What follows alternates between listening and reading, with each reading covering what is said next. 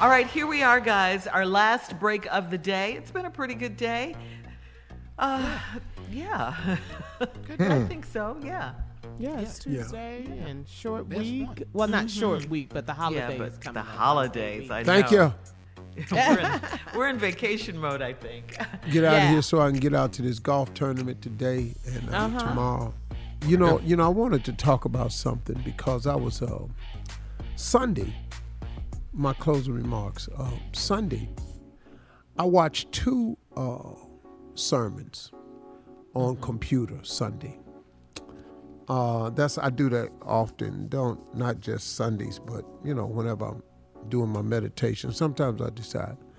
I was watching a sermon by Joel Osteen, and I was thinking about some things after he got through, and I thought about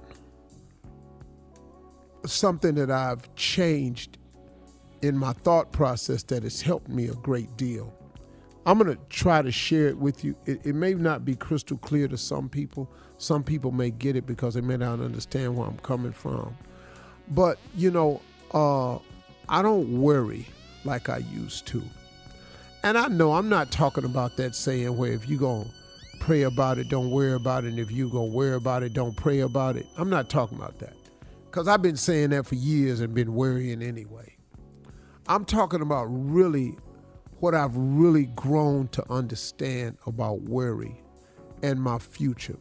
And I know it's only human nature to be concerned about your future, try to figure out your next move and what you're going to do now. That's human nature.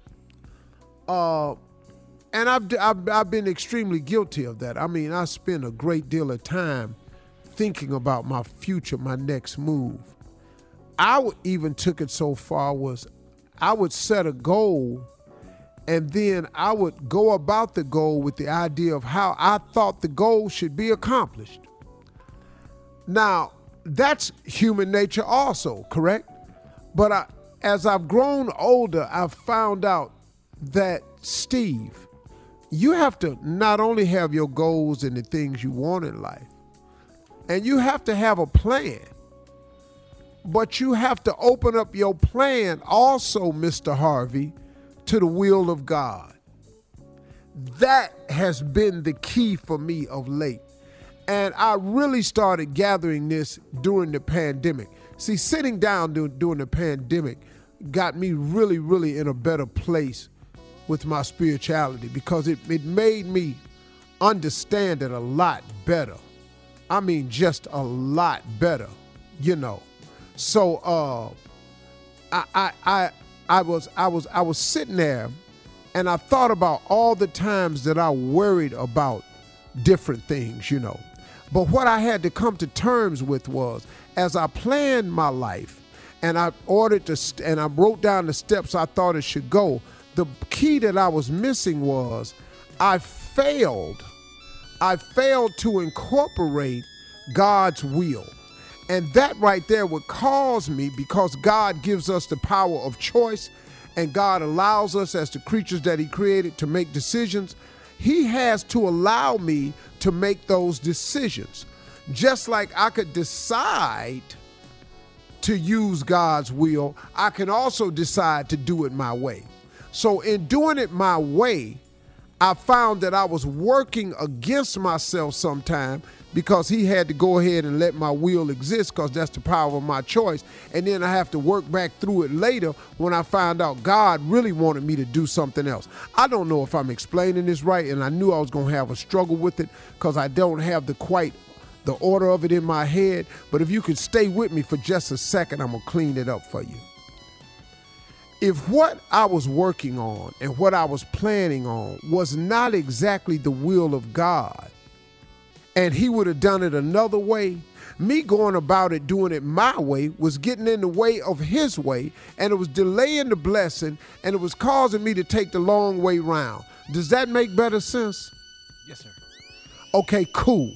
So what I had to stop doing was, I had to stop making these concrete plans and setting it out there so rigid. This is how I want to go, and then I want this step and that way. So now when I make a plan and I have an idea and I put it on my vision board, I always say, God, give me the understanding to know what your will is and your way is to help me better understand the way you want me to do it and give it to me in the time and the fashion you got set up for me. And I got out the way. And once I got out the way, y'all, it made the worrying go out the window, because now I don't have to worry about, should I call this person and order this? Should I call that person and see if I can get them to see it this way? No, man. I asked God for it. I put it out there. I made a plan, but I opened it up to the will of God. And I got to tell y'all something, man.